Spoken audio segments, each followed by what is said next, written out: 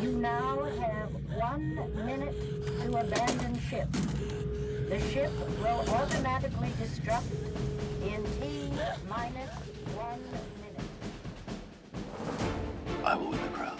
I will give them something they've never seen before. Indiana, we are simply passing through history. This is history.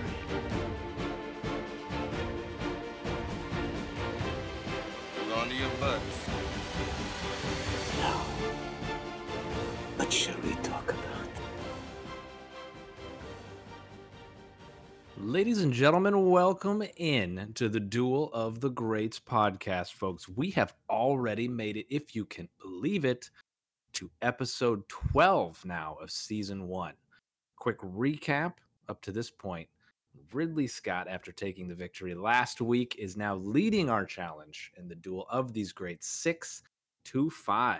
So, big week. Can Spielberg take back and pull back even with Ridley Scott? We'll find out as we discuss this week's theme, which is Stranded. We have Steven Spielberg's The Terminal that came out in 2004, and we will pit that up against Ridley Scott's The Martian, which came out in 2015. So, guys, these two movies, actually sometimes with our themes, we the movies might be a little disparate, or I should say even something like Saving Private Ryan and Black Hawk Down, right? Like they're still two pretty different war movies as far as war movies are concerned, right? But I feel like these two movies are actually really quite similar. So that'll be interesting. What were your guys' first experience with both of these movies?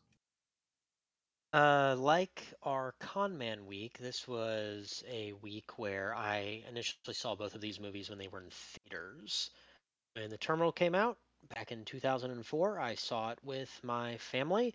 I was really into filmmaking at the time, so anything Spielberg was going to release was kind of a big deal. So I saw that movie when it was in theaters and did not see it again until I had what I will call a very profound rewatch of it during the pandemic, which I will talk about a little bit later. And then The Martian, I saw also in theaters when it came out and really enjoyed it, but for whatever reason, never got around to watching it again until I rewatched it for this podcast. So I saw both of these in theaters. What about you, Steve? I could have sworn we saw The Terminal together, but perhaps I'm mistaken.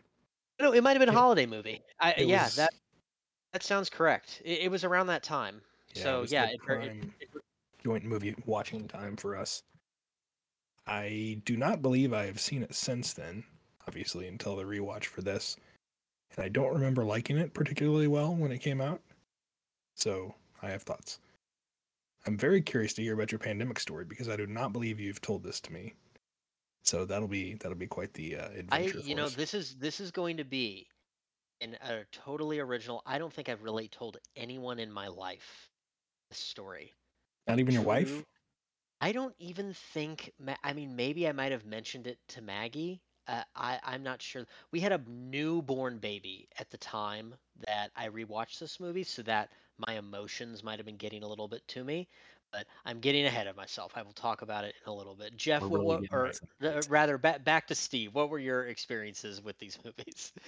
So that's the Terminal. The Martian, somehow I didn't see it in theaters, even though you'd think that's right up my alley, space flight, Ridley Scott.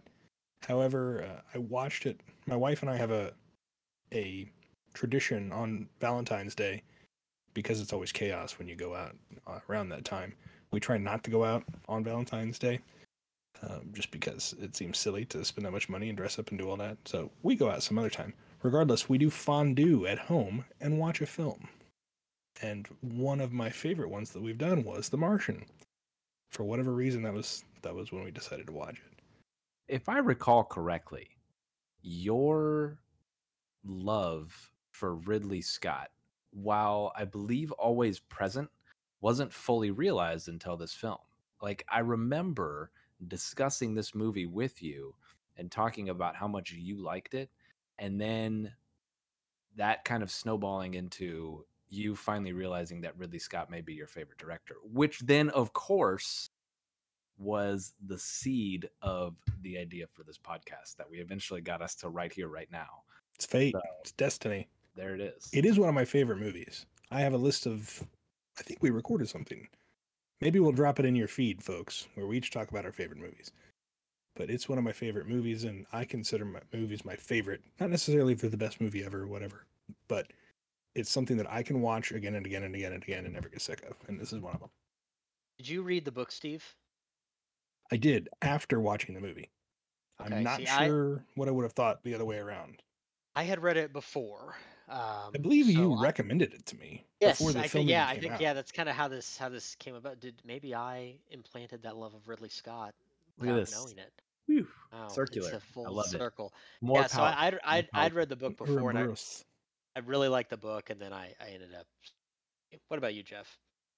So I also saw both of these movies in theaters. It's interesting, Nate, to hear you talk about some of these movies kind of from this time period for Spielberg, where I feel like you and I probably start from our prepubescent years up until maybe college, maybe had a pretty similar sort of like philosophy outlook on films, and then you took it to the next step and was like, hey, I'm going to go to film school, and I chickened out and became an accountant. So You guys, that's sorry to where interrupt, but sorry, you two have very similar views on movies, both just not necessarily in the outcome of how you view things, but the way you think about them, and that's part of the reason I wanted to get you two together, and I'm glad it worked out. I will say this for our listeners. I have discovered that Jeff and I love a lot of the same movies at the exact same time that you would hear it. So, like when you were talking about your love of The Aviator, which is also one of my all-time favorite movies, like we literally found that out together as we were recording the podcast. So I do think there's kind of a period of time there where our souls were in sync, if you will. yeah, look at that from afar. So that's it. It all comes back around, right? But so I saw both these movies in theaters because, like you were saying, Nate, with especially this period, right? I think I've talked about it before, but this the 1993 to 2005, decade plus stretch for Spielberg is kind of like right in my wheelhouse there for a lot of my favorites of his, and so this is in the time where my love for Spielberg is just kind of in overdrive, and anything he puts out, I was going to see. You were not going to stop me from seeing it opening weekend. So I went and saw The Terminal opening weekend. Enjoyed it.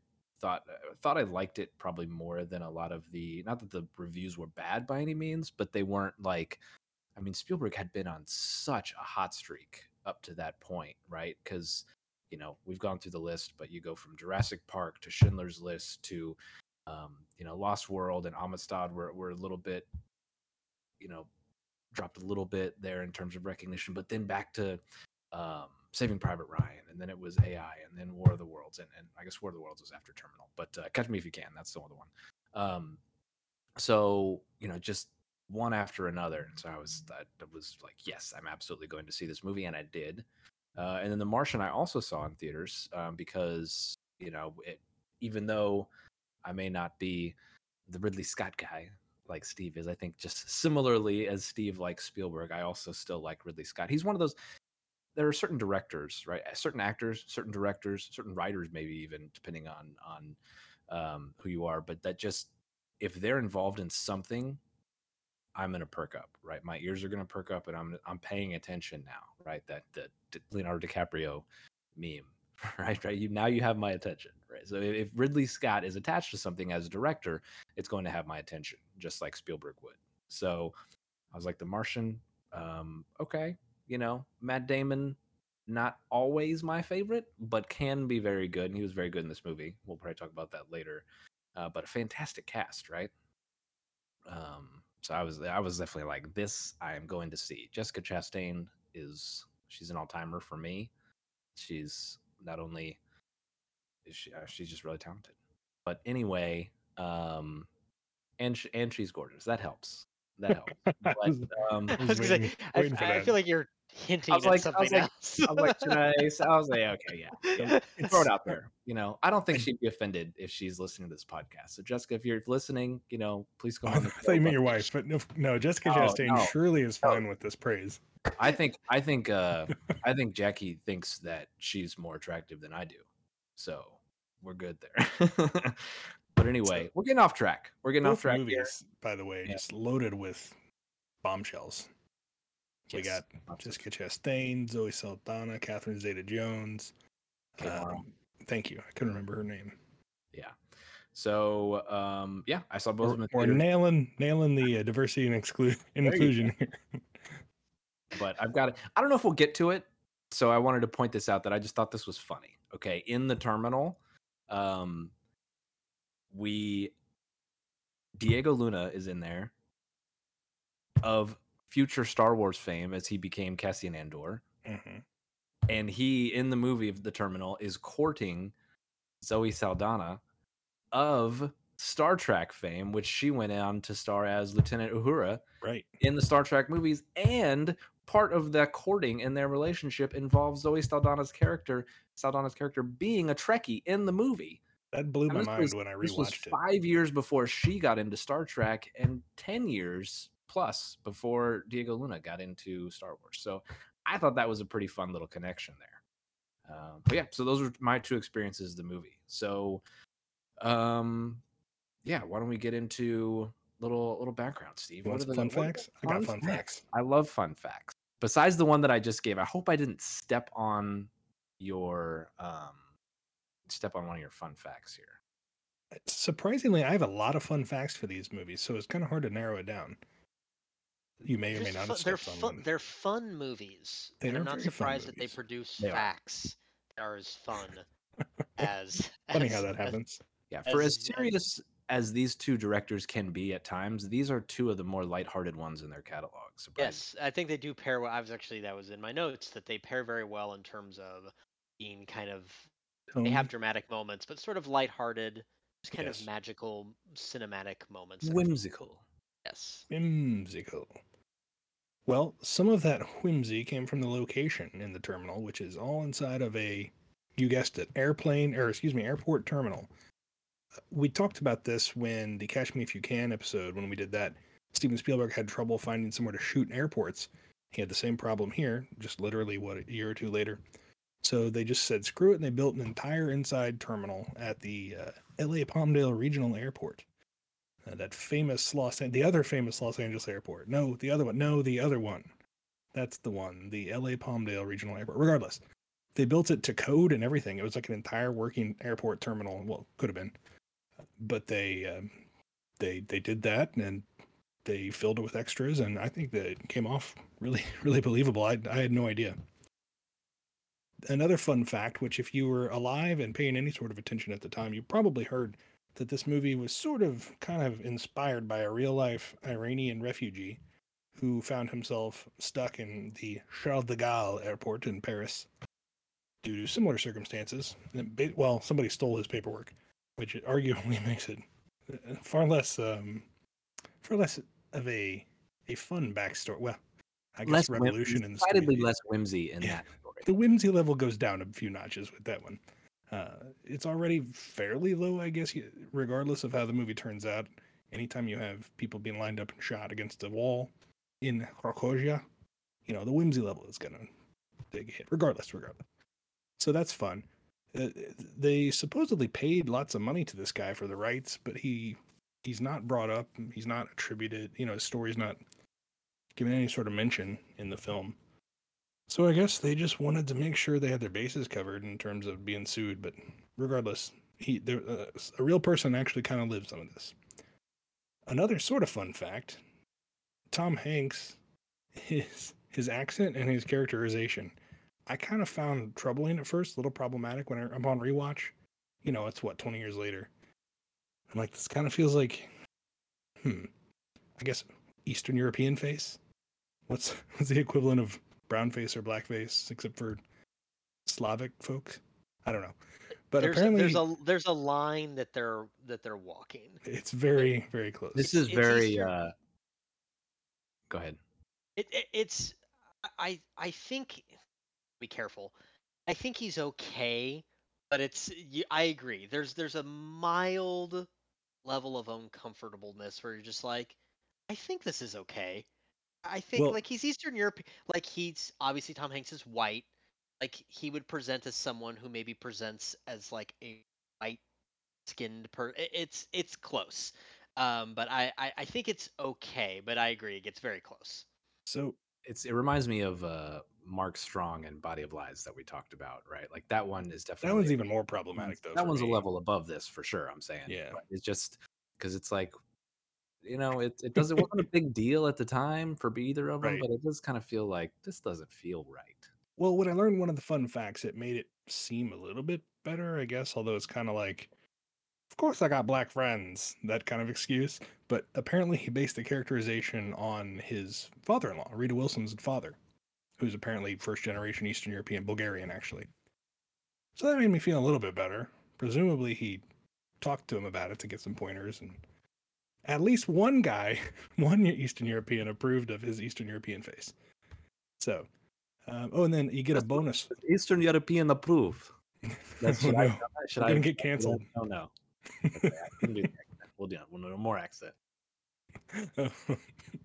A free fun fact, fourth fun fact.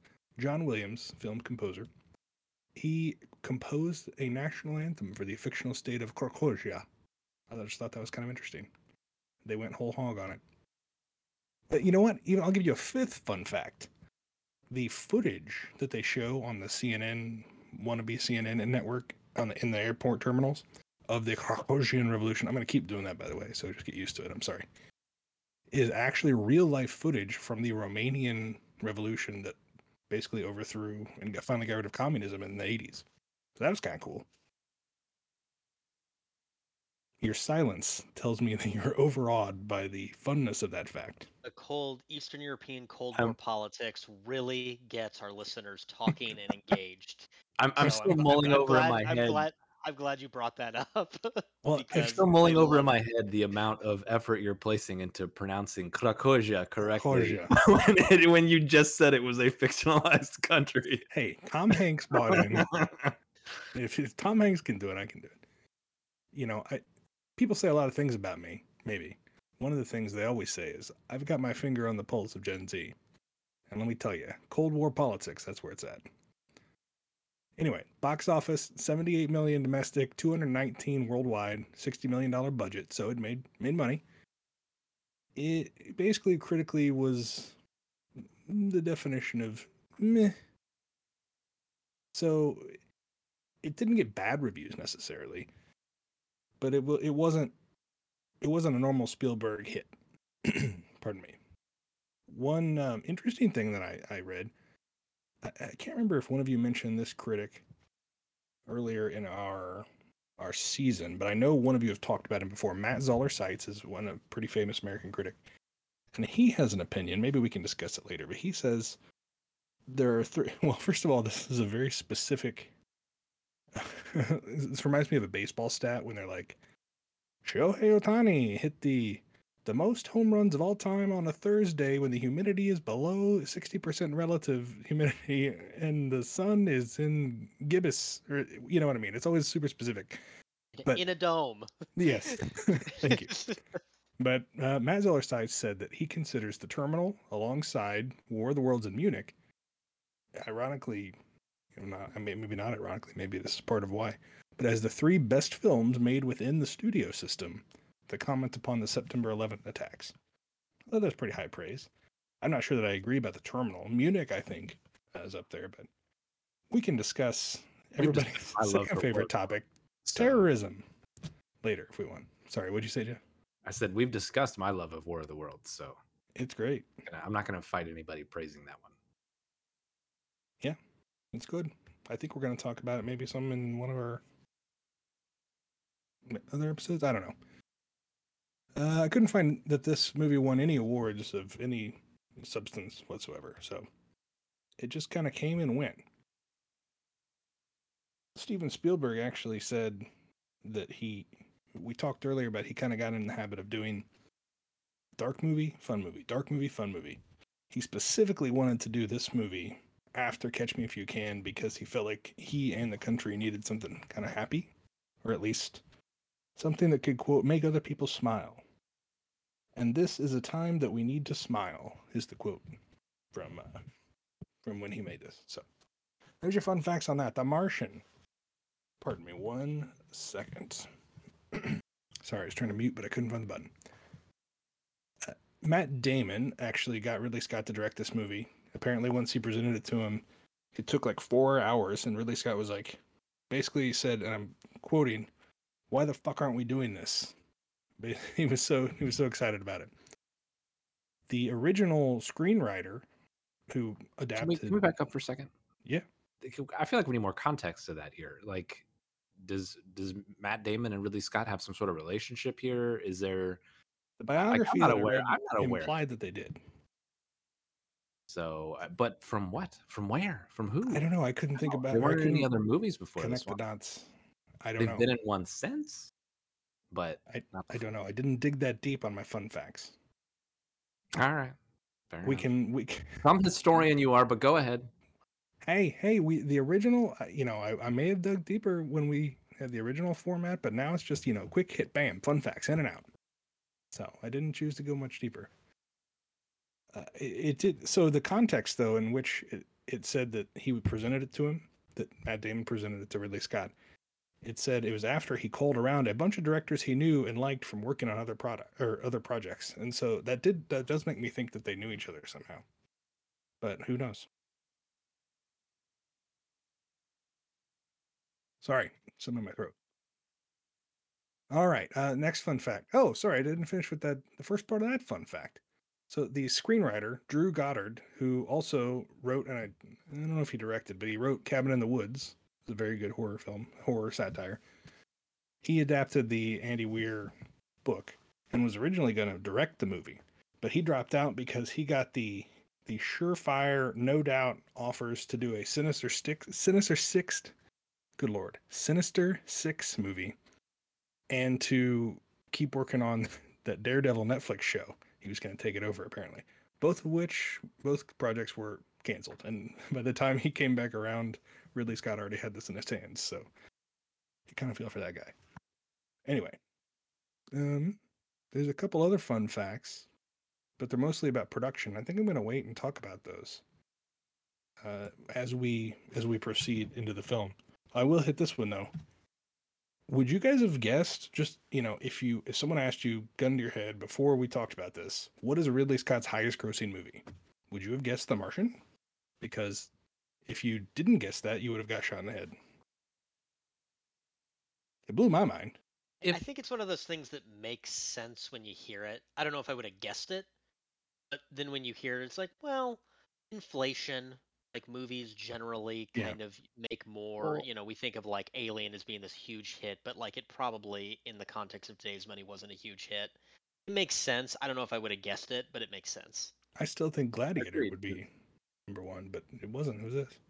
That's true. Gladiator would have been a good one, but yeah, like you said, especially with like Alien and Blade Runner today seem like they're these tent poles of Hollywood. But yeah, when they were released, they were just kind of, they had to be almost rediscovered to be the classics that they are today. So yeah, so that kind of plays with the perception a little bit.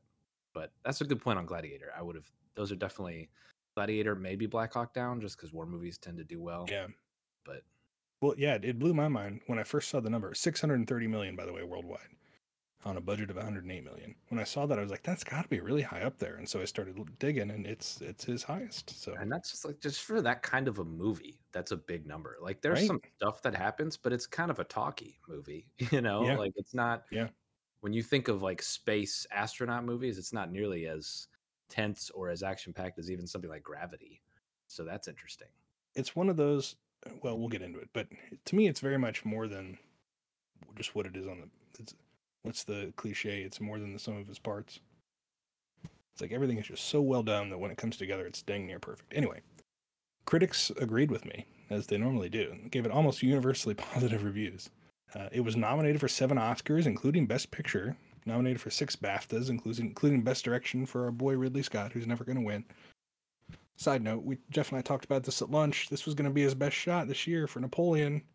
And then boom, one weekend, Barbenheimer. We're recording this the weekend of Barbenheimer, by the way. Greta Gerwig and Christopher Nolan are both going to beat him, right? Like, there's no way one of those two does not beat him out for Best Director. Actually, let's have an aside real quick. Okay. Nate, thoughts on this? So actually, I think what we ended up at, or where we landed, was that because of the nature of both having biopics, Nolan and Ridley Scott are actually going to split the vote, and then that's where Greta Gerwig is just going to slide right up through there and have this Oscar. I feel like this has happened before, where two similar movies have split things, and then somebody who you don't think is going to win comes up and wins, and it just feels like that with Scott and Nolan both being so deserving and not having one. It totally feels like that's what's going to happen because it's It the does, Oscars. yeah. It does feel like it's a vote splitting year where At least as of June 24th, right? Or July 24th. I don't know what else is supposed to come out, but so you heard it here, folks. Duel of the Greats podcast, July 24th, 2023. Greta Gerwig is your winner for Best Director in the 2024 Oscars. I'd be okay with that. I really like Greg. Yeah. Maybe we can have an Oscars retrospective later, Yeah. as like an extra episode. We'll I'd see. certainly be into it. One of our coworkers suggested it. Shout out if you're listening. You know who you are. All right. So Anyway. Oh yeah, the last award that I thought was kind of interesting. I don't know if you guys remember this, but this was one of my first. I feel like one of the first things I remember about this movie. It famously won the Golden Globe for Best Motion Picture, Musical or Comedy. I'm so glad you brought that up. Okay. Because Ridley Scott also won the Golden Globe. They split the director award at the Golden Globes, and he won for Best Director, Musical or Comedy. And it's just so me up. hysterical to me that that's the big Hollywood award that he gets. Famous comedy musical director Ridley Scott That's it. finally being rewarded for a lifetime of work. Oh man, I'm glad they really got him the award that he has deserved all along. Fantastic. So glad you brought that up because I was Good about to to see bring that someone up. be recognized. Yeah. I still don't understand. I mean, obviously, The Martian, there's humorous elements, but I guess they just really wanted to give it some praise, and it wasn't going to win Best Picture. It's the Hollywood Foreign Press, and they're stupid. They just have like they're so easy to lobby because there's only like 80 members, and so the studio was probably just like, look, Scott's not going to get a nomination on the drama side. We're going to call this a comedy and throw some money at it, and it worked. That's how you do It's it. got Also worth Kristen Wiig. It's also worth Exactly. noting that I'm pretty sure they're so stupid. I think I read this that like they're not even broadcasting the Golden Globes are going to go away entirely. Yeah. I don't know if that's this coming award season, but yeah. Well, they just got bought, right? Like from the Hollywood Foreign Press. They don't even do it anymore. They don't Like, even do it literally anymore, and I this think year. the people who bought are just like, we're not even gonna put on the awards anymore. Yeah. These award shows are like famously don't pull in ratings, and you know, you got Ridley Scott winning Best Comedy Director. It doesn't make any sense. Anyway, those are your fun facts. I hope you guys had fun I had a listening blast. to all the facts.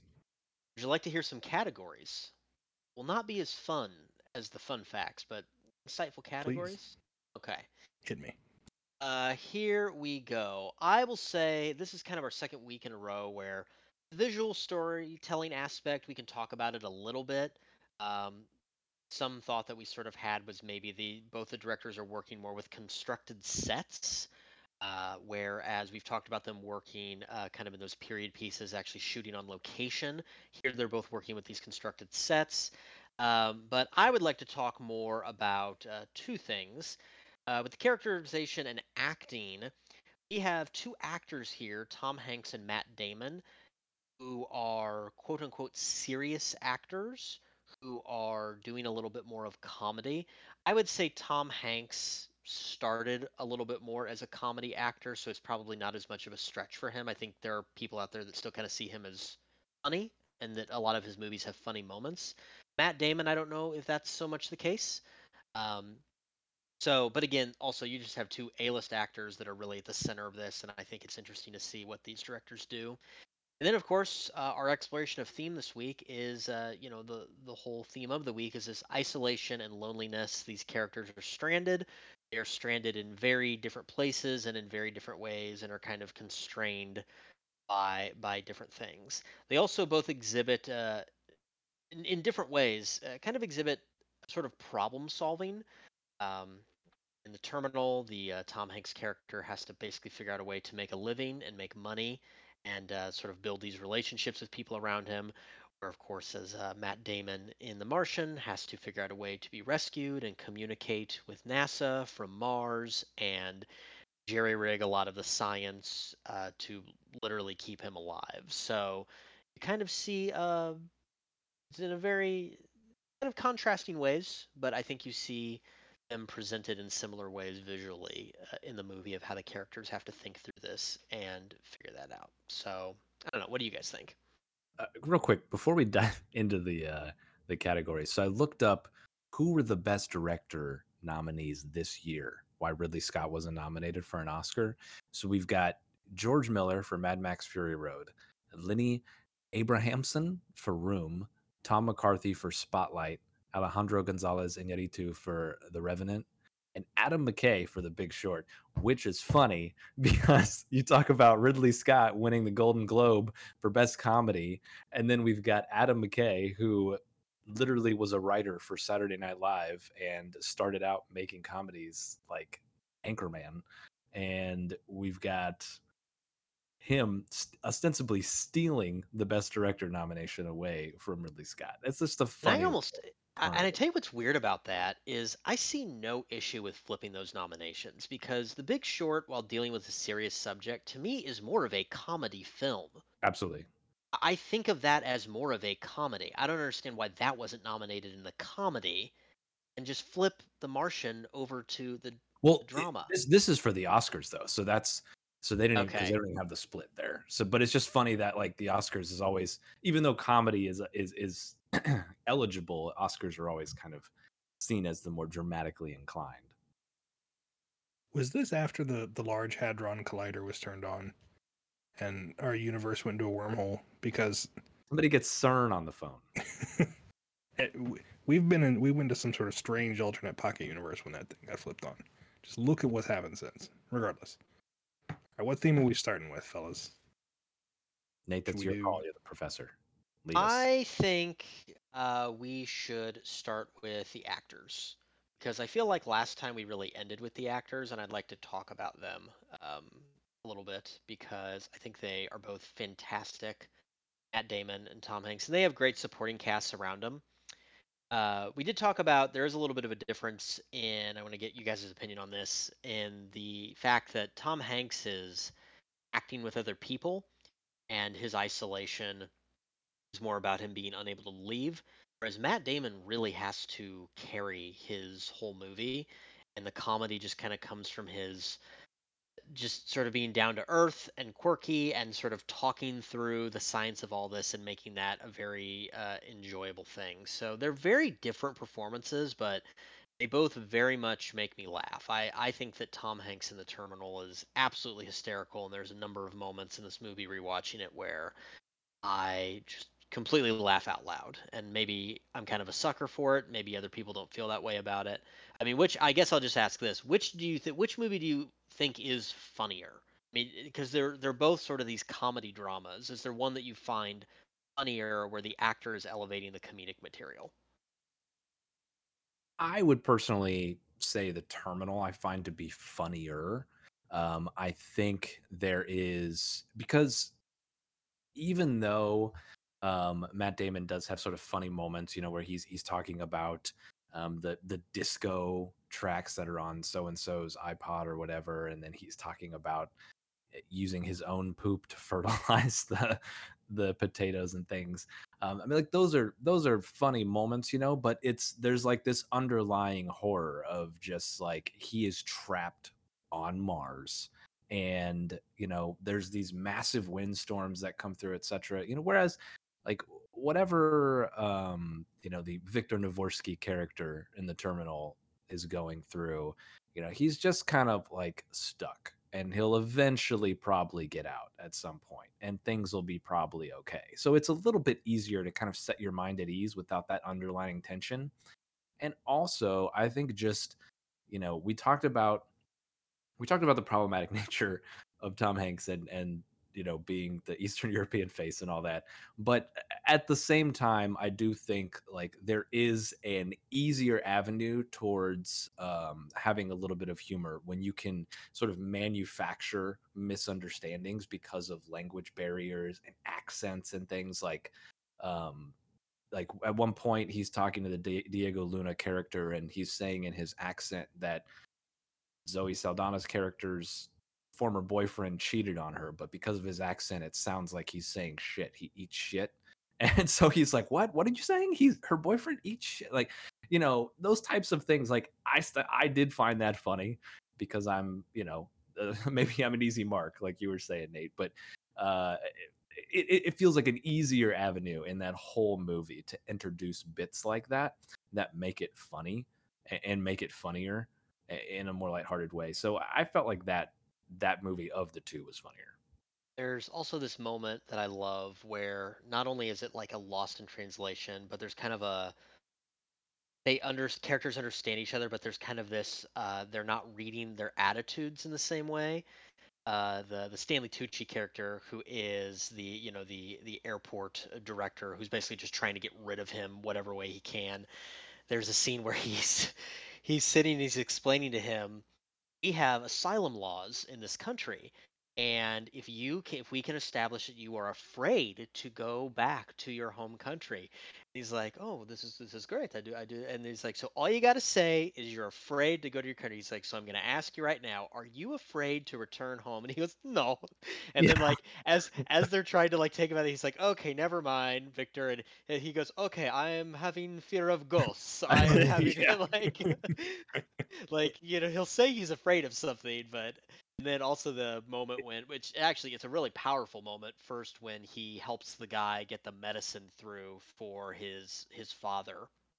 But he purposely tells a lie and says that it's for a goat, and the guy, like crying, comes back to him and says, thank you," and he takes all the medicine, and there's kind of this pause, and he goes, "He who really loves that goat." And it's just like this is a small little subtle things. I agree, Jeff. I think it's a little bit easier to mine that for comedy than it is, because Matt Damon's character is so isolated that he's almost doing like a one-man show, and he's great in it, but I think it's harder to pull the comedy out of that.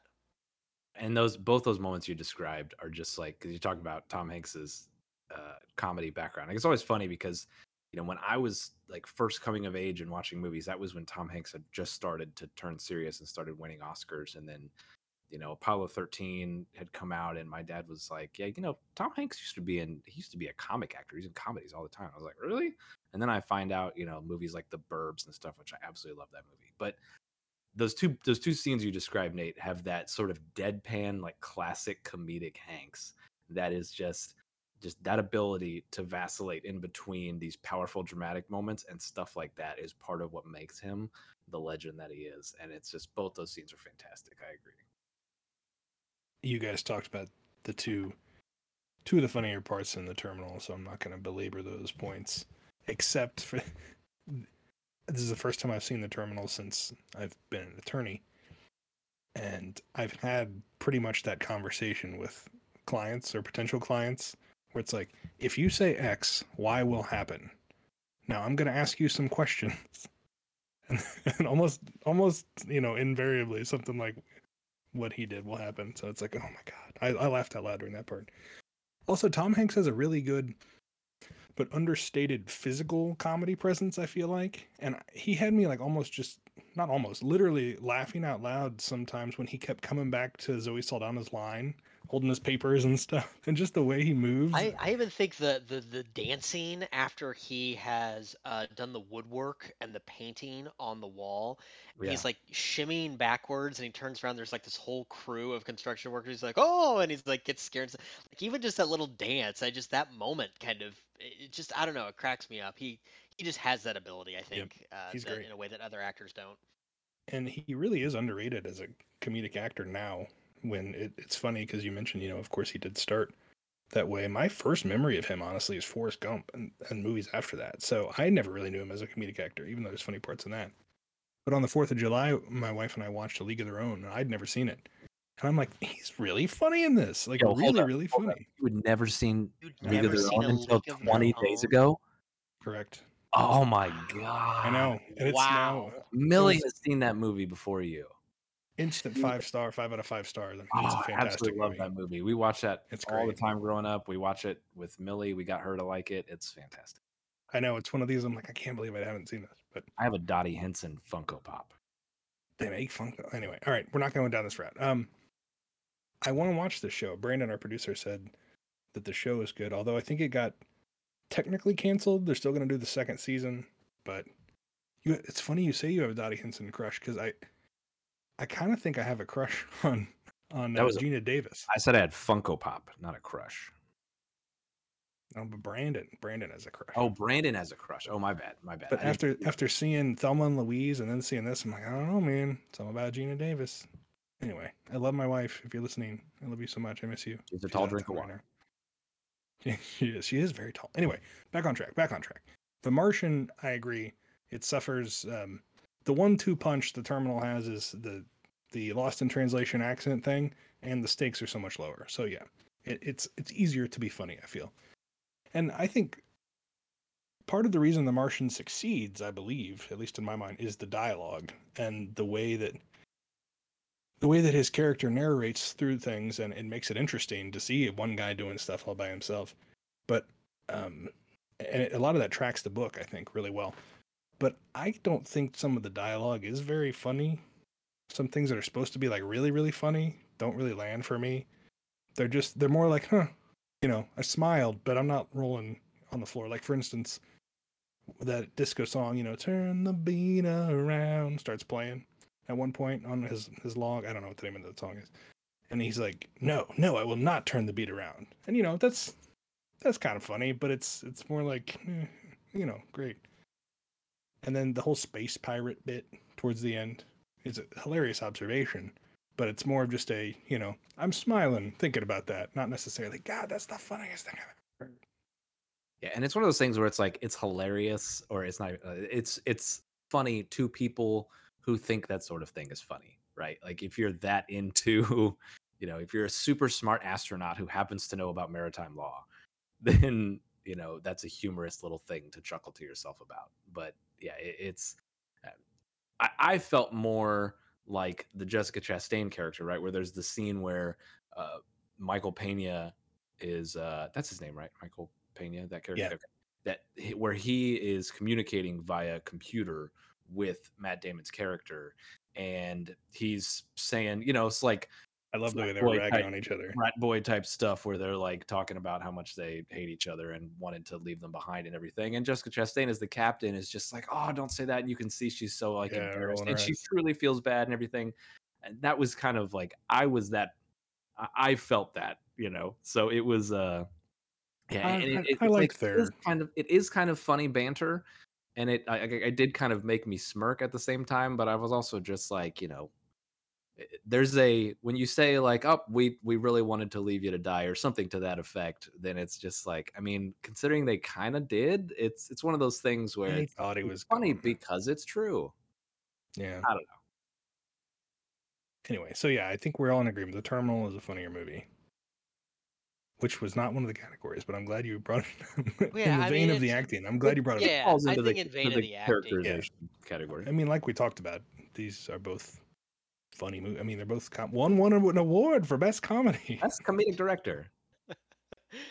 I think it's funny because we talked about how Terminal kind of has this natural advantage in the comedy factor, whereas when we look at the theme of isolation and the theme of being stranded, like The Martian is going to have that natural advantage just because as I think all three of us have kind of already stated, the stakes are so much higher there, and it's so interesting to see him get, because like it starts in the most like abject hopeless way, um the book, if you ever have read the book, the opening line of the book is something to the effect of like, "Well, I'm fucked." Like that. That's literally the very first line of the book, because of where he starts. He has a very limited food and water supply. He's going to run out of food. He's going to run out of water, and he's basically kind of just going through this list of like, well, here's how I'm probably going to die. Um, it starts at the lowest of the lows, and for him to basically be able to kind of think through it, I think even if you're not a scientist or not into science, I think it's more interesting to see his isolation and to see his problem solving and how he works his way out of that, and particularly how he gets to a place where he can communicate with NASA and actually communicate that he is still there. So, in my opinion, The Martian kind of wins that just because it has that same natural advantage that the Terminal has with the comedy. Yeah, I would agree with that. Like, there's the when it comes to Matt Damon's character in The Martian, there is a scientific hurdle that he has to get over in order to save himself and stay alive until he can be rescued. But with Tom Hanks's character in The Terminal, it's more of a sociological issue. You could say it's a not sociological, but you could say it's a legal issue as well. But it's dealing with other people and learning a language. And because like, I did kind of like that scene where he goes through the bookstore and he finds the book in English, the tourist guide book of New York, that is the same as the book that he has in his native language. And so he sits there at night and he's comparing the books and learning how to speak English through that. I don't think that's something that's all that realistic that he could actually learn English that fast. Maybe he had some additional training beforehand that we didn't know about that made that a little bit easier. But regardless, for the movie, it's fine. But something like that it's interesting, but not nearly as interesting as, like, how do you grow plants on Mars? How do you cultivate water for yourself when the atmosphere is completely different than ours? The rules of science are different on a different planet. So how do you factor that in and all that stuff? And when you see it really, like, the worst case scenario for Navorsky in The Terminal is he tells somebody accidentally that so and so ate shit, right? When all he means was that he cheated. But in The Martian, worst case scenario, I mean, besides death, but coming right up to it, is when he miscalculates the oxygen levels in his greenhouse or whatever he was making, and the whole thing blows up, right? So then he has to start from scratch essentially all over again, and this whole thing sucks. So yeah, there's just those sorts of things contribute similarly to, like you said, about how The Terminal is easier for comedy. It's definitely easier to have that sort to really mine the idea of being stranded, being alone, having to fight through those obstacles just to stay alive. Whereas staying alive never really felt like a huge concern for Tom Hanks in The Terminal, but it was obviously the one and only concern for Matt Damon in The Martian. What would you guys rather eat? Ketchup and saltines or poop potatoes? If you had to choose. Poop potatoes. I would go with the ketchup and the saltines. Even if the potatoes weren't made of poop, I think I would still, or were not fertilized with poop, I should say. I still think I would pick they look more appetizing, if I'm not going to lie. I think just saltines. I wouldn't even need the ketchup. I think I'd rather He eat. did. He kind of made it worse, didn't he, by putting the ketchup Yeah, in there? I think I'd just eat saltines and drink a lot of water as opposed to eating just potatoes with no. Because really all he has is the ketchup. If I could have like butter and all this other kind of stuff, I'd probably go with a potato. But no, I think I'd go with the saltines. It's a tough dilemma. And That's what I've and then learned when from this exercise. and then when he gets when he finally gets some money from returning the carts, first of all, harkening back to nearly 20 years ago when a junior Whopper or burger from Burger King was only 74 cents Right? is insane to me. But um, the the fact that he goes straight to Burger King, Steve knows my love for Burger King. I we try not to eat fast food that much, and so I don't get to eat it that often. But when I do go fast food, I do So like the Burger King. We can just wrap this up now. Jeff's voting for the Terminal because the prominent Burger King placement. You guys also see in the background a Borders Books. I That did. was a- I saw that. That was a Yep. blast from the It was a past. nostalgia. For our right. young Yeah. listeners, people used to buy books in bookstores, and They're the most paper. pop- They have like kind the of most a covers them. Yeah, if you were Far and away- confused by talking about the Martian book, this is what Nate is talking about. Yes, so far and away, the most popular place to go and purchase those books with money was Borders Books. You could do some serious damage to your paycheck if you were in a Borders Books. There were multiple bookstores back in the day. Walden Oh, Books, yeah. you guys remember Walden Books? Huh? And they had Mhm. Barnes and Noble, obviously, is still around, hanging on. But yeah, it was a thing. It was a whole industry unto itself. You know, you guys bring up something interesting well, I guess I brought it up. Well, no, you did. You talked about Burger King. Anyway, one of the complaints that was addressed, I guess either in one of the books or on Wikipedia, I can't remember, some critical complaints about the Terminal. I guess some people at the time were like, there's too much product placement. It's too, obvious companies and all this. And the context in which I read this was somebody saying that's a stupid criticism because that's literally kind of the whole point. He's trapped, surrounded by the plenty of American capitalism, and yet he can't do it. He's struggling to get by. It's kind of an allegory in that way. I read it that way too, and I definitely saw it that way. I didn't see it that way when I first saw it when I was a high school student, but I definitely see it now as like he ostensibly can take advantage of all of the consumerism and all of these Mhm. products that America has to offer, but it can't get him any closer to the America that he wants to actually touch and feel. That's how I read it. That was a huge thing that I kept thinking as I was watching these two movies, especially The Terminal, because I hadn't seen it in so long, and I had seen The Martian so many times. But in The Martian, he's trapped on a desolate, planet with no resources, really. He's the complete opposite of having the land of plenty surrounding him. However, he has essentially an entire country's natural resources and all its top minds working on getting him unstranded. Whereas in The Terminal, our guy is surrounded by modern manna from heaven, yet the same, bureaucratic institutions, and no one's working on helping him, right? In fact, they're working to stop him. So And I think the it really contrast was very interesting.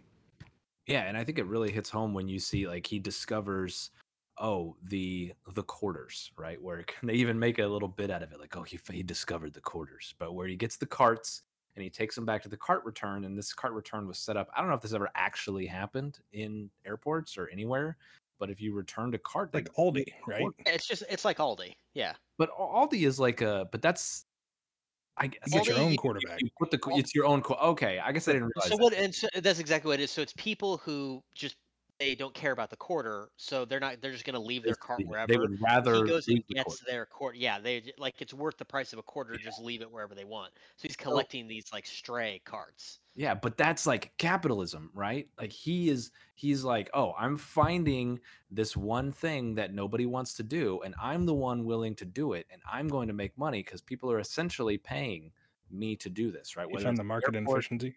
Yeah, whether it's He's the the airport or Billy whether it's Bean the of people terminal. themselves, that quarter is coming out to him for doing the work they didn't want to do, and that's There's also- capitalism. There's this really also very funny part in that where he's going around like right at the beginning when he's collecting them, and there's these two like little kids Yes. playing on the bottom of one, and he's like, "You go." And then they don't move, and he just goes over and he just like He jumps just- it over, and they he just completely dumps them. fall out. And then pats him on the head, and then pats him off on the head, and then just moves along. I feel like movies wouldn't do that anymore. Just have your main character just completely dump two children on the ground. But Well, and going back with the idea of that being a sort of microcosm of capitalism, it's also then he gets stopped from doing it, right? So this external force, the thinly veiled external allegory for government, which is the actual government in this case, is coming in and hiring somebody to do this job for likely less money than what the character was making, collecting all these things, just so that guy couldn't do it.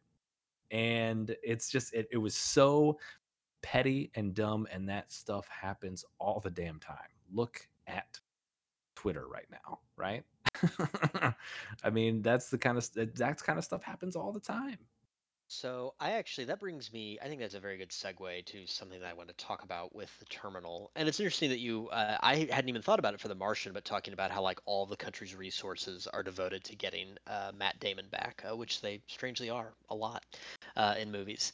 I kind of have this theory, and this is sort of the epiphany I had when I rewatched this movie during the pandemic, is I think the terminal was actually very ahead of its time, and the country was in a place when this movie, when I say the country, the United States of America was in a place when this movie was released that it was never going to be received in the way that it was supposed to be received. Because what this is a very putting a very human face and human story on immigration, and not just with the Tom Hanks character, but with all the supporting characters and the bureaucracy that holds people up from getting into this country, and these people who come from these other places, these war-torn places, who, regardless of all the faults of America, believe in the idea of this country.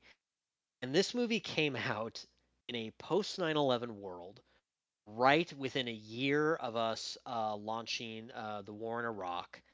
And I think there was just um, kind of a general ambiance of not really caring about outsiders and immigrant, and certainly bringing people into this country. A post 9/11 world was something that we looked much more closely at, and we didn't really see it from an immigrant's side. And it played so much different for when I watched it during the pandemic, because not to be too political, but we were also in a point in our country where we were being perhaps led by someone or a arm of the government that said that we should put America first, and we should be very, there's kind of a xenophobia, and we should be afraid of outsiders, and fear was really what permeated kind of the national consciousness.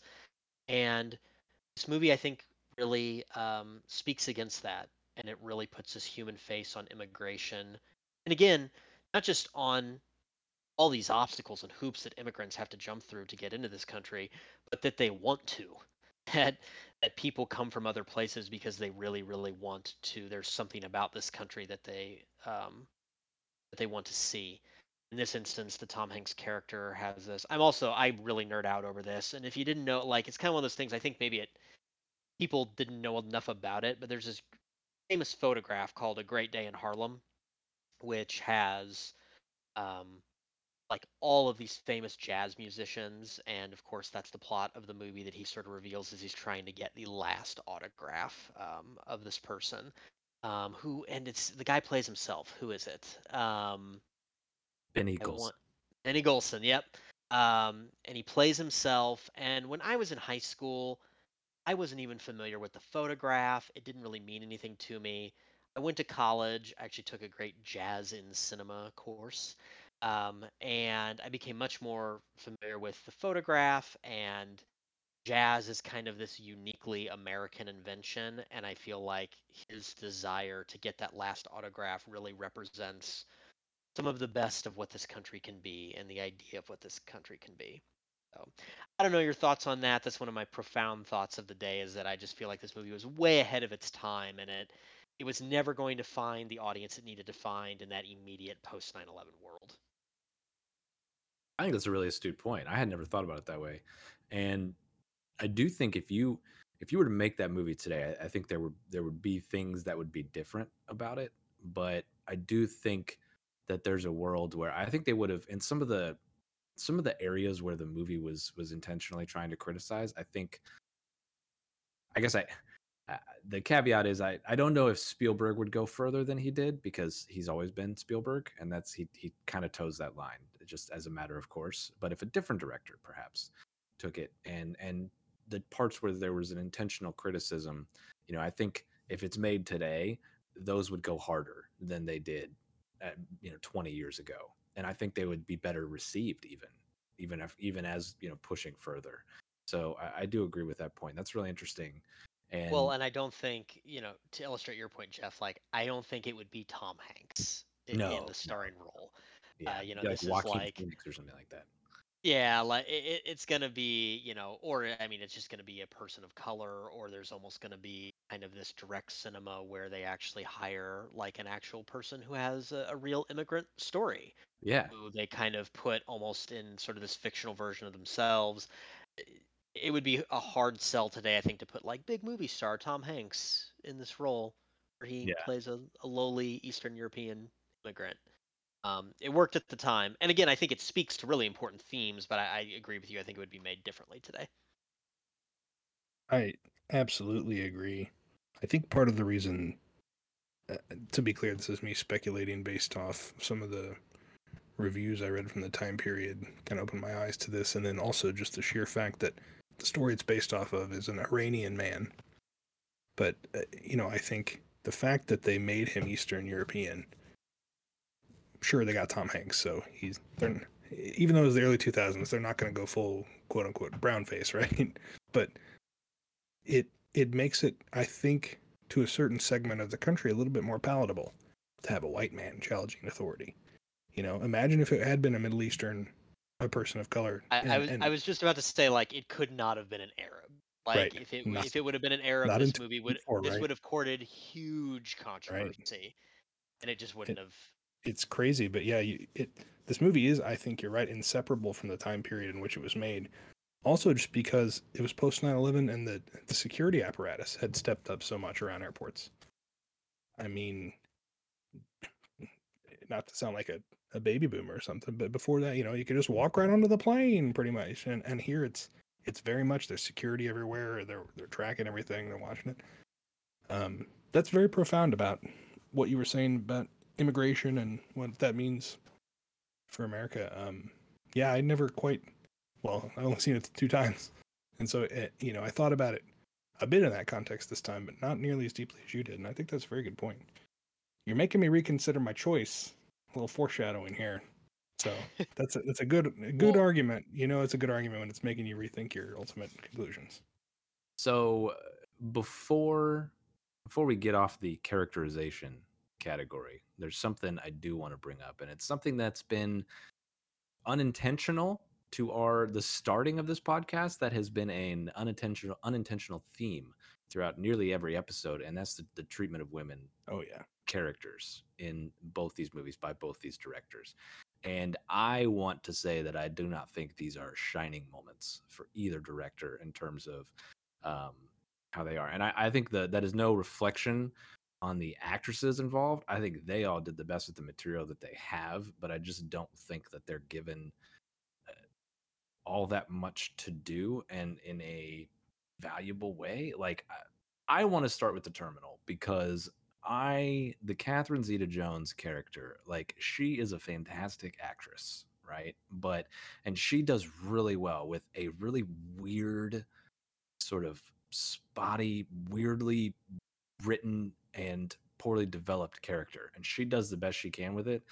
But the movie kind of falls apart for me whenever she's on screen, and they introduce this sort of romantic element, and then like the whole point is that she's a mess, and she says I'm such a mess, in the movie, and it's just like this huge thing that it's so cliche and it's so dumb, and the only reason that it doesn't completely destroy the movie is because Catherine Zeta-Jones is good enough to save it. But man, it just the all the interactions and everything, it didn't feel authentic to me. And part of what makes The Terminal work is even though there's this ridiculous accent that Tom Hanks is using, and it's Tom Hanks as an Eastern European, but it feels genuine and authentic to himself, right? Like he plays it that way, and it's something that Tom Hanks is one of the few people who can bring to a role like that. But just those interactions, and there is that level of authenticity between him and the Zoe Saldana character and Diego Luna's character, and even Chai McBride, I think is the name of the other guy, and I'm not sure what the janitor, what his name was, the actor. But there is that level of genuineness between all that, but just that falls apart for me with the scenes between he and Catherine Zeta-Jones and her character, and it just I'm like cringing when she's on screen. I think that's kind of the point, but I also think it's worse than what the intention was behind it. And so that it bothered me about them. It bothered me at the time I saw it originally, and it bothered me again. Um, and I it think, especially bothers more as a through line to what we've kind of been talking about this whole season. yeah, I think that I agree the romance is very forced. I don't think that because I've been very critical of Spielberg's treatment of women. I just don't think she has a lot to do. I don't think this is his worst depiction of women on screen. I guess I'll say that. I think that Catherine Zeta-Jones' character is flawed and she can be kind of an airhead, but at the same time, she, like you said, Jeff, like she just doesn't have a lot to do. And I think Catherine Zeta-Jones carries that about as far as she is able to carry it. I agree the romance between them is a little forced. I like at the movie, I think in a weird way, because it's so forced, I think a strength of the movie is that they are not together at the end. I think that would have been really forced and way too Hollywood. Um, so I appreciate them not going for that low hanging fruit. I just kind of feel like she's kind of one, and this is like one of those things where it's like Spielberg almost goes out of his way to like not depict female characters. So I don't know if this movie is really all that different if she's not in the movie at all. But then like, do we criticize it for being like, man, there's really not that many female characters in the, like I guess it's maybe he's trying something different here. It just again, There's no journey for her, right. and all the other side characters have a journey that they go through, and even if it's not super pronounced, it's there. And hers, it does not. And maybe that's the point, but if it is the point, it's a shitty one. Yeah. And it just, yeah, yeah, it's not his worst. I will agree with that. But yeah, it is something where she only exists to service some aspect of Navorsky's character, and that's just it just doesn't work. And I think, and I love Tom Hanks. I adore Tom Hanks. And I really like Catherine Zeta Jones. They have no chemistry. None. Like that's part Totally of the agree. part of the reason that it just feels so Distractingly forced. bad. Yeah, Yeah. like there is no chemistry between those two actors, and they're two really good actors, and it's just there's a chemical imbalance there that does not work in this movie at all. I don't have much to add. To me, you raise an interesting point. If she hadn't been in it, would we then be criticizing the lack of a strong female lead? But to me, the whole romance subplot just needlessly makes the movie bog down. The movie, to me, totally bogs down in the back third. I think they could, I say this a lot, but they could have cut, 20, 30 minutes from this movie and had a lot tighter story that would have been more satisfying to me. Once this movie climaxes to me, the climax is the goat scene, the goat medicine scene. But then we still have 30, 40 minutes of him and her, will they, won't they, the whole wedding and subplot with all of that going on with Diego Luna and Zoe Saldana. And then there's about 15 endings, kind of like Return of the King. It meanders. And I think a big part of that is this subplot that we're talking about for all the reasons you guys mentioned. But yeah, another thing we didn't explicitly say about her character, but she only exists really in relation to men. We first see her, she's chasing after a married guy who she's dating, and her whole internal conflict. I guess they flesh it out a little bit later on at the dinner when she talks about, hey, what am I doing with my life and all this, but it's still kind of in relation to this man. What she is just having a relationship with a married guy, and that is kind of her main personality trait, aside from she's clumsy and forgets things.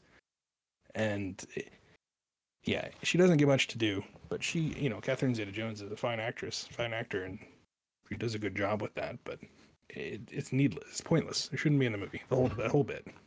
Yeah, and then you go on the flip side to The Martian, right? And you've got another, like not even just one, a bevy of talented actresses, right? Jessica Chastain just won an Oscar like 2 years ago, and Kate Mara has been nominated for an Oscar, and Kristen Wiig is a fantastic actress, even when it's not comedy. But in The Martian, like the thing that always struck me about this, right? Okay, if you've ever seen any of the footage from like the International Space Station or any space shuttle or something, right? And you see a woman astronaut, okay, they're always like, um, you know, super buttoned up in their suit, just like any other astronaut. They've got their hair is usually in a very tight like ponytail type of thing, and it looks almost military like in the way they are. But like, you know, whether it's Jessica Chastain or Kate Mara, whoever, on this massive space vessel that they've been on, for weeks and months, that traveling from Mars, and their hair is perfectly volumized and it's perfectly styled and all this stuff. And I know part of that, I suppose, is a little bit of the movie or whatever, but it felt off to me that it's like, okay, you're trying to bring all this science in here and do all this realistic stuff. How does a guy survive on Mars with nothing, with nobody, right? And then you've got this spaceship of people, and they're all just they might as well be on Earth with how they're going about their lives. And there's no challenges that they have on this spaceship. Every challenge is dealt with at the Earth level. And Jessica Chastain is the captain, and she doesn't even feel like she's making the decisions. She's like, I want to leave it up to the crew. And I guess I can see a scenario where you might be having that or whatever. But I feel like in a very structured environment like that, your captain's going to be like, no, I'm making the decision. And it just, if that was a male character, I don't know if they would have handled it differently. And I don't know how it was in the book or anything like that, but all those things. And then like at the end, the Kate Mara character, I think that was the Kate Mara shown with a baby, like she just gave birth, where it's just like, I mean, I guess that's a happy moment that shows like, oh, they got back, but it still kind of harkens back to like, oh, maybe women should only be having babies or something. And it's just, it was all stuff that just didn't quite, it's like, this could have been handled a little bit better. And they didn't feel like they had as much to do. And some of that goes to the men as well, because some of the men that are on the ship, like the Michael Pena character had a lot, but I don't even know the name of the other actor. I think he's like Russian or something, but he didn't really do anything either, so some of that is just the fact that they have so many more characters in this movie. But I don't know, did you guys feel that same way too? Did you feel like that there was better representation and in The Martian? Yes, I'm going to hard disagree with you on this. I think so. None of the supporting characters in The Martian are really given a ton to do beyond their role and their job duty. There's a little bit of characterization and pathos, but for the most part, it's a Matt Damon show. But that being said, Jessica Chastain's character specifically, you make valid points about the hair. I didn't even think about that, but Sebastian Stan, you're forgetting about Sebastian Stan, by the way, is also on there, and he's got perfectly coiffed hair as well, and a nice 5 o'clock shadow at all times in space. So does the Russian guy or the Swedish guy, German, I don't know, Eastern European. It's all the same, right? Please don't cancel us. But Jessica Chastain's character does make hard decisions as the captain. In the very first 5 minutes, I don't know where you were, Jeffrey, but she literally orders them to scrub the whole goddamn mission that they've been planning for their entire, professional lives, because the rocket's tilting and it hits a threshold, and they try to get her to not do it. They, meaning some of the other crew members, including Matt Damon, the guy. He's like, come on, let's do it. That old cowboy Matt Damon, just shooting off at the hip. But she says, no, I'm putting the mission and the crew's lives above that. And then she stays out there on her own looking for Matt Damon and orders the rest of the crew to go back and leave her. I think she shows quite a bit of leadership. And I think they give her a really good character. That character could be written as a man or a woman, basically. And that's really true kind of equality, right? I mean, she nails it as a strong, confident person, and she just so happens to be a woman. Now, representation matters, so I'm glad that she is a woman in this, and showing that anybody could be a captain and make these hard decisions. So I love that. I think specifically her character, I think it's not Ripley, but Ridley Scott, Ripley, whatever. But that's also just because she's not the main character.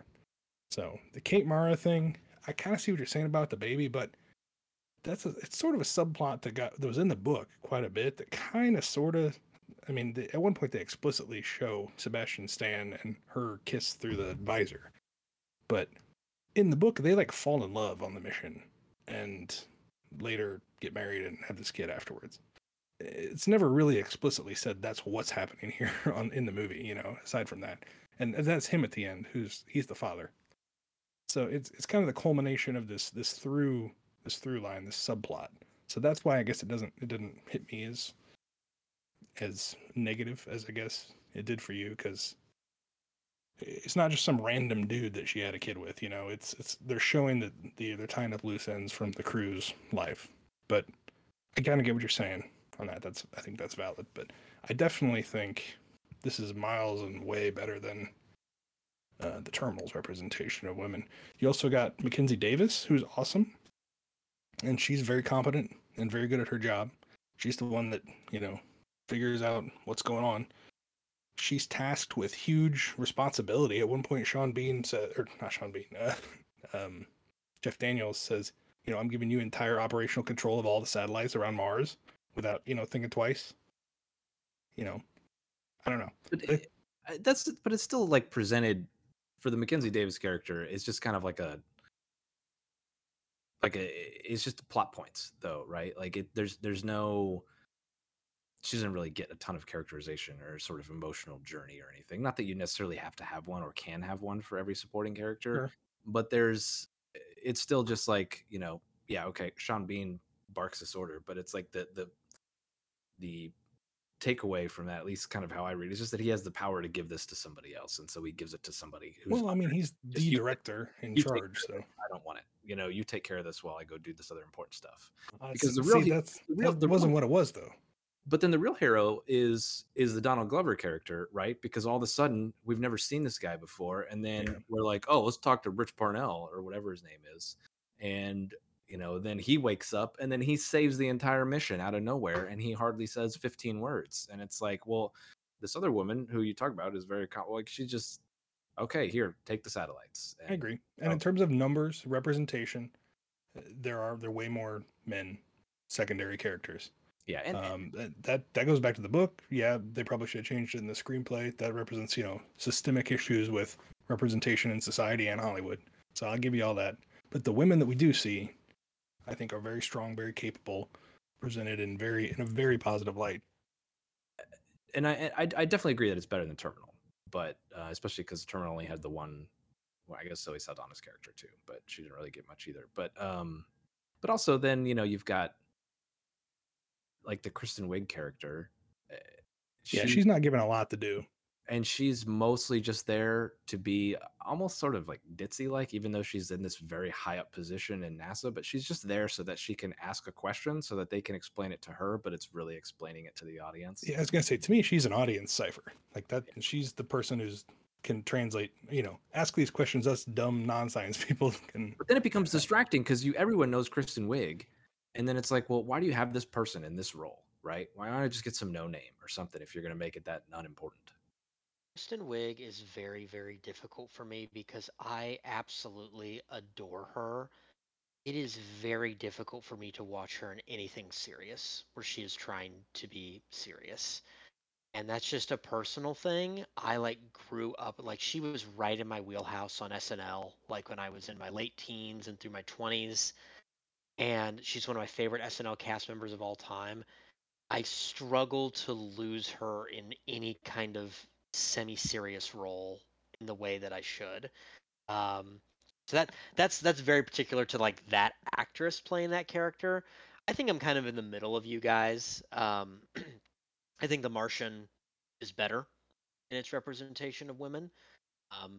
I'm not so sure that I lean to either side. I think that women are just cast in these female roles and in The Martian, and they fill them out in the best way that they possibly can as the screenplay allows. I'm not sure they're overly confident or strong or or competent in the way Steve is saying, but at the same time, I don't think that they're just complete pushovers. Not that Jeff is saying they're pushovers, but that they don't have a lot to do. I'm kind of in the middle. I would almost think that that's like a tie in terms of like how we talk about it. It's definitely better than the Terminal. I agree with all of you that it's the Martian is better than the Terminal in that regard. I can agree with what you're saying, and Jeff, what even kind of your, like we just talked about some of your complaints, but with one exception, the Jessica Chastain character. To me, she's the one that really is like. They even make comments about how she's like such a tough. She knows what she's doing. She's competent. She's a tough leader. She's not gonna let you bullshit. I don't know. I think her character in particular is a very good example of. I think like they talk about her that way, but I just don't see it play. Like the beginning scenes, I kind of forget about. Where you're right, she makes. We're only throwing away 5 years of our life to put the crew's life over them. But like, I don't know, the scenes where they're making the decision about whether or not they should go back, and they're talking the discussions and everything, and she's like saying like, oh, don't say that or whatever, and she's kind of giggling. I don't know, maybe she's just joking or whatever, but it's like if she's some hard ass or whatever, and you're in a life or death situation, and your captain says, don't say that. I mean, I don't know that I care who you are. I'm not gonna say it. And they all just kind of like, whatever, I'm gonna say it anyway. And then go behind her back and they do this plot. Like it's just, I don't know. They don't go behind her back. They do it with her knowledge. Oh yeah. Right. I'm thinking of they go behind NASA's back. Yeah, she's integral in the. Easy. You will not blaspheme Jessica Chastain on this. Hey, nobody loves Jessica Chastain on this podcast more than me. I promise you that. But I'm just saying, your boy did her dirty on this movie. I totally disagree. It wasn't that bad. It really. But I do think. The screenplay is the problem. Right? Yeah, like, I don't. Yeah. Or casting. Like some of these people where their gender is irrelevant. They, why not add more women? Yeah. But. All right, where are we? I'm curious I'm curious where you guys are going to land this week, because I have a very definitive answer this week, but I want to hear yours first this week, and then come through with my professor film knowledge and knock you both down if I have to. All right. Jeff, would you like to start? I'm very curious. I'm gonna go with The Martian, and I do that because I think that it's just a better movie overall. And I think it's both movies I think are actually really like watchable and rewatchable. I think that's a good thing about both of them.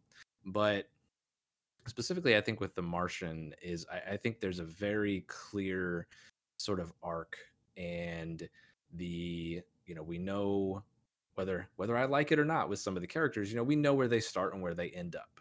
And there's this little sort of ambiguity about the Terminal, that there is intentionality behind that, but there's also, I think it's just kind of like they just kind of ran out of ideas almost, it feels like. And I'm just kind of like, that's it. Like what exactly are they trying to say? Like there's some things that we talked about, whether it's capitalism, immigration, that sort of thing, and that's after kind of 20 years of cooking on it. We've been able to come up with those sorts of things to talk about. But overall, like especially with some of these threads they set up, there's like the Diego Luna Zoe Saldana relationship, right? They just get married. He's the man of mystery for her, but like she's literally never met the guy, and Tom Hanks's character gives her a wedding ring. Yeah, that was yes. I feel like we missed a few steps there, right? Yeah, so it's like, what sort of state is she in that she's going to say yes to that? And why does he think that's a good idea in the first place, Diego Luna's character? So, stuff like that could have been maybe fleshed out a little bit more, and it would have felt like a more complete film. But it just, as it stands, it just kind of feels like there's something missing to it. Not that it's just there any specific scene that I think they should have filmed or something like that, but just the whole thing comes together, and you're just kind of like, it feels like that extra piece is missing. Whereas The Martian has just a just fantastically satisfying conclusion to it, to, you know, throughout. And you get that kind of ending, and you get that sort of, both of these are feel good to an extent, but I don't know, seeing Matt Damon back on Earth and then teaching a class at NASA for prospective astronauts about, hey, here's how you deal with what I went through or what you could be going through, right? That hits me and makes me feel really good to a much greater degree than Tom Hanks getting that final signature for the jazz musician, that the last jazz musician of his father. You know, like, I admit I still get emotional thinking about that, because, you know, that family father son type relationship is very powerful. But then to the same degree, I also felt a little bit more manipulated by the terminal and how it used some of the emotions. And this goes back to the Catherine Zeta-Jones character again, right? Like, how she was set up and that whole relationship was set up. There's felt like there was some sort of a subtle emotional manipulation there that I don't think Spielberg needs to go there. He's too talented to try and go to that well, and it just didn't come together as that great of a film for me, even though I quite enjoyed it. But then I look at The Martian and I'm like, this is a fantastic movie. You know, Steve, you said at the beginning, 7 Oscars, like, should have been nominated for every one of them, probably more. So I'm gonna go with The Martian this week. I won't keep you hanging. I'm also going with The Martian, as I hinted at. I feel like the deck's kind of stacked against The Terminal on this, because The Martian is one of my favorite movies. But for all the reasons we've talked about, I think it's A better movie, and B, better represents the nature of the theme, Stranded. Now, part of that is just the circumstances of the movies, right? Like we talked about, the stakes are so much higher. If Matt Damon steps outside of his hab without a helmet on, he literally dies. His blood boils and he dies. If Tom Hanks goes outside the door when a security guard is not looking, you know, he's committed a crime, arguably, but he's the literal atmosphere around him is not going to destroy his life. I also think why do we want to watch a Stranded movie in any case, right? Why do these movies inspire us? Robinson Crusoe, things like that.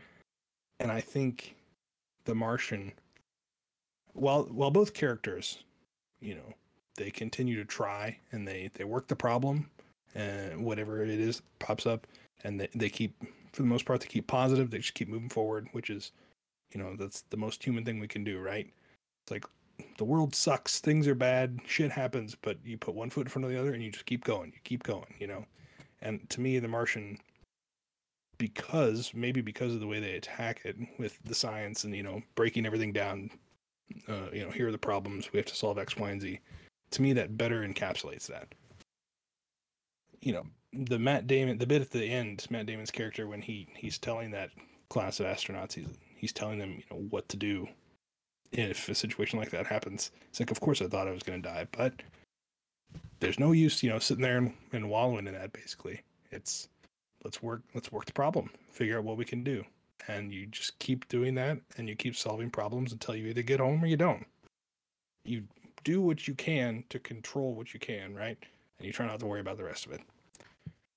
And that's, along with the hard work of a lot of people and the resources of entire 2 nations, right? Get him home. Whereas The Terminal, the central conflict, now this is really reductive, but the central conflict is guys trapped in terminal because of international circumstances, right? That problem is solved without he doesn't do anything. Krakosia winds up reverting back to some sort of republic or whatever. Now, there's the whole thing about him, you know, he still has to leave the terminal and all that. So it's not as easy as, oh, you can leave now, you know, and that there's a nice bow on it. So I'm not knocking it too much for that, but The real Stranded was the friends we made along the way. I mean, that's 100% accurate in The Terminal, right? Anyway, for all those reasons, going with The Martian. And Ridley Scott, by the way, this is the most Ridley Scott movie. It's got beautiful vistas. The opening scene is kind of like Prometheus, the opening shots of Mars, I thought, with the music and the way he's zooming around the mountains. And Ridley Scott loves nothing more than competence. This movie is competence porn. And Ridley Scott is here for it. Well, I'm gonna go down this week, but I'll do it swinging. My pick is The Terminal. And I think so. Something I'll say about both films. This is really interesting.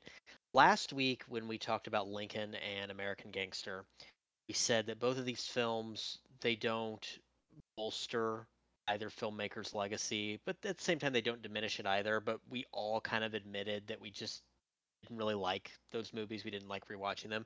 I really love both of these movies, and even though I think they both do the same thing, I don't think they bolster either filmmaker's legacy nor diminish it.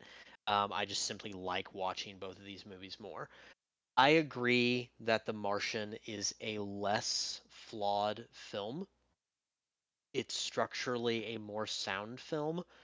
I think The Terminal goes to highs and Spielberg tries to do things that he hasn't done before in a much grander and more profound way.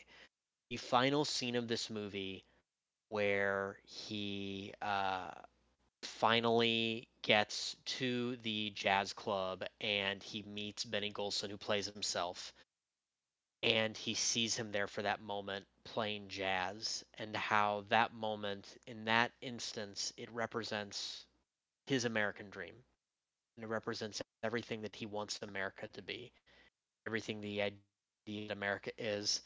It is one of my favorite moments of the movies. My hot take, hot take for the week is I actually think that this is both Steven Spielberg and Tom Hanks's most underrated movie in both of their catalogs. I think if I Great were point. ranking them, yeah, and I don't have this written out, and maybe one day I will write this out. It is certainly not Spielberg's best film, and I wouldn't say that. It's not in his top 5. I think that this is maybe in his top 10. And if I were to write them out, I think I would probably put this in his top 10. I think it is a severely underrated film. I think it hits in a much different way. And again, as I talked about earlier, just the human side of immigration, and in particular, what immigrants who are coming to this country, that idea that they believe in of what this country represents to them. I think this movie encapsulates that in a really, really beautiful way. And it does it in a number of ways, but when you get to that final scene and he finally meets Benny Golson and he gets to see him play jazz, it is just one of those moments. And again, I'm an easy mark. I actually, Jeff, I agree with you that I am being manipulated. This movie has some cinematic kind of magical moments, and I recognize that I am being manipulated. I mean, that's what Um, movies are about, right? it is, and this is Spielberg hits it, the part where he, and again, I agree that the romance is very forced, but the scene immediately preceding where they kiss, where he explains what he's doing and he lays out the picture, talks about his father and how his father would write these letters and nuns would translate it into English, and he got all these signatures, and she says, and you're here, that's the whole reason you're here, is to get this one signature for your father who's not even alive anymore. And Tom Hanks in his accent says, I'm thinking he would do the same for me. It just, it's everything, it's just those moments go a little bit higher for me. I'm acknowledging that it is a more flawed film than The Martian, but there are some moments that when I rewatched this during the pandemic at that time in history, and there was kind of that xenophobia permeating a lot of society, what Spielberg here is saying about what this country can be, and being in a jazz club, the most unique of all American inventions. It's just really beautiful. I'm tearing up a little talking about it. I teared Can I up a change my little. vote? I teared up a little watching it. And The Martian You're is great. basically like Lincoln right now, making a Yes. speech. I love The Martian. I'm not saying The Martian is a bad movie at all. I love that movie too, and I think that movie kind of speaks to an ideal of science and technology that we can aspire to. I just think that when it talks about those ideas, I think The Terminal has a few moments where it goes to a different place that is a little bit higher, and Spielberg shows the superiority a little bit, and I really love it, and I think it's beautiful. I am fine losing this week, but like I said, as I think demonstrated pretty well, I went down swinging, and I'm very satisfied with what my vote is. I vote The Terminal this week. That's actually kind of funny because I felt like it was similar last week with you two voting for American Gangster and me taking Lincoln for very similar reasons. Yeah, That yeah, I you can kind of that see you that. I mentioned. think it did. Yeah, I like. That's what I'm saying. Is like if I were to rank them, I like this movie more than Lincoln. I like it more than Catch Me If You Can. I probably like it more than Minority Report, which is a movie that I Oh wow. love. Um, on a personal level, I mean, I think I maybe even like it more than all the Indiana Jones except for Raiders of the Lost Ark. I mean, I really, really love this movie, and I'm acknowledging its flaws. Certainly, the treatment of women and the Catherine Zeta-Jones character, which we've highlighted and talked about this whole season. But man, when it hits those points of this is what this country could be, and this is what it means to the people who aren't here who are trying to get in, it's pretty powerful. It means a lot to me. Well, you've certainly made me appreciate the movie a lot more. I mean, I'm being sincere. I when I watched it again, I don't think I looked at it with as much of a critical lens as I could have, obviously. And to me, it was an easy pick until I started listening to your thoughts. So I appreciate I that. will. That's what I love about this podcast. Yeah, and I will say my personal experience is maybe creating a little bit of a bias for me and pulling at my heartstrings probably a little bit more. I have had students, and my wife has had students in our public schools who are immigrants, and I have sat with and heard some absolutely horrific stories of young people and getting to this country and what they I mean they literally my wife has told these stories of these immigrant parents will come into her classroom and it is literally like a cathedral to them. They will come into a child's classroom and look their mouths agape at all the things that like public education is provide. I mean, it is in every way the embodiment of like what they did to get here so that they're and so I remember a lot of those stories, and that kind of hits me in a different way. Not that that would not hit you guys in that same way. We all have different experiences, but I know that I'm speaking a little bit from my students' perspective as well, some of my students' perspective as well, when I talk about that American idea and what we can be. Well, I appreciate that perspective. Yeah, that's definitely like because I from when I saw the Terminal in theaters, I remember just what we talked about at the beginning of the show. I liked it more than I think the critical reception agreed to at the time. So I've definitely always liked both movies. But yeah, so good place to end it for this week. And that brings our tally now. Ridley Scott with a commanding lead now. 7-5, right? We've Can got we run through them again? Because I absolutely. was mistaken. I thought it was Spielberg up, but you guys are better So tally. week 1, Ridley Scott Duelists beat Duel. Week 2, Spielberg's Jaws beat Alien. Week 3, Spielberg's Schindler's List beat Gladiator. Week 4, The Counselor from Ridley Scott beat Spielberg's 1941. Week So that's 5, so wait. So just So as we're kind of going, so that's now 2-2. 2-2, yeah. week 5, Prometheus and Alien Covenant beat Jurassic Park and the Lost World. How did that happen? Well, because playing God, right? Yeah, Like yeah. No, I was actually looking fought back with at some of you. these. I made Yeah. a big fuss about it. I voted Spielberg that week, so that's But on you guys. But I look back. There are a couple of these that I really struggle with, and had it not been for the theme, I think I might have gone. Like I might go yeah. the other way in most Using the circumstances. theme as tiebreaker certainly colors things. Yeah. So next is week 6, Minority Report, Spielberg beating Ridley Scott's Blade Runner. 3-3. 7 was Spielberg's Bridge of Spies beating Ridley Scott's Body of Lies. Week 8 was Ridley Scott's Thelma and Louise beating Sugarland Express from Spielberg. They were tied 4-4. Week 9 was Spielberg's Saving Private Ryan beating Black Hawk Down. And then week 10, Matchstick Men takes over Catch Me If You Can. Now that's a hard one for me right there. That's one where like when I look back, I'm like, man, if not for the specific theme, I might choose Catch Me If You Can. But anyway, and then last week, American Gangster beating Lincoln, which I fought you guys on. And then this week we got The Martian. So Ridley Scott's been on a hot streak here. Wow.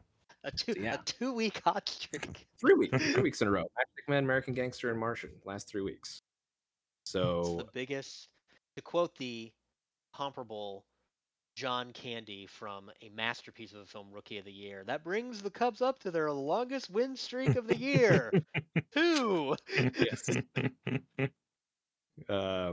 Yeah, so but will it continue? Next week, our theme is going home / growing up, right? We will have E.T. the Extraterrestrial from Steven Spielberg, one of the most famous movies of all time, and a much lesser known movie, but White Squall from Ridley Scott. Okay, so this should be an interesting one. Obviously, White Squall made $10 million at the box office. White Squall has some ground to make up here.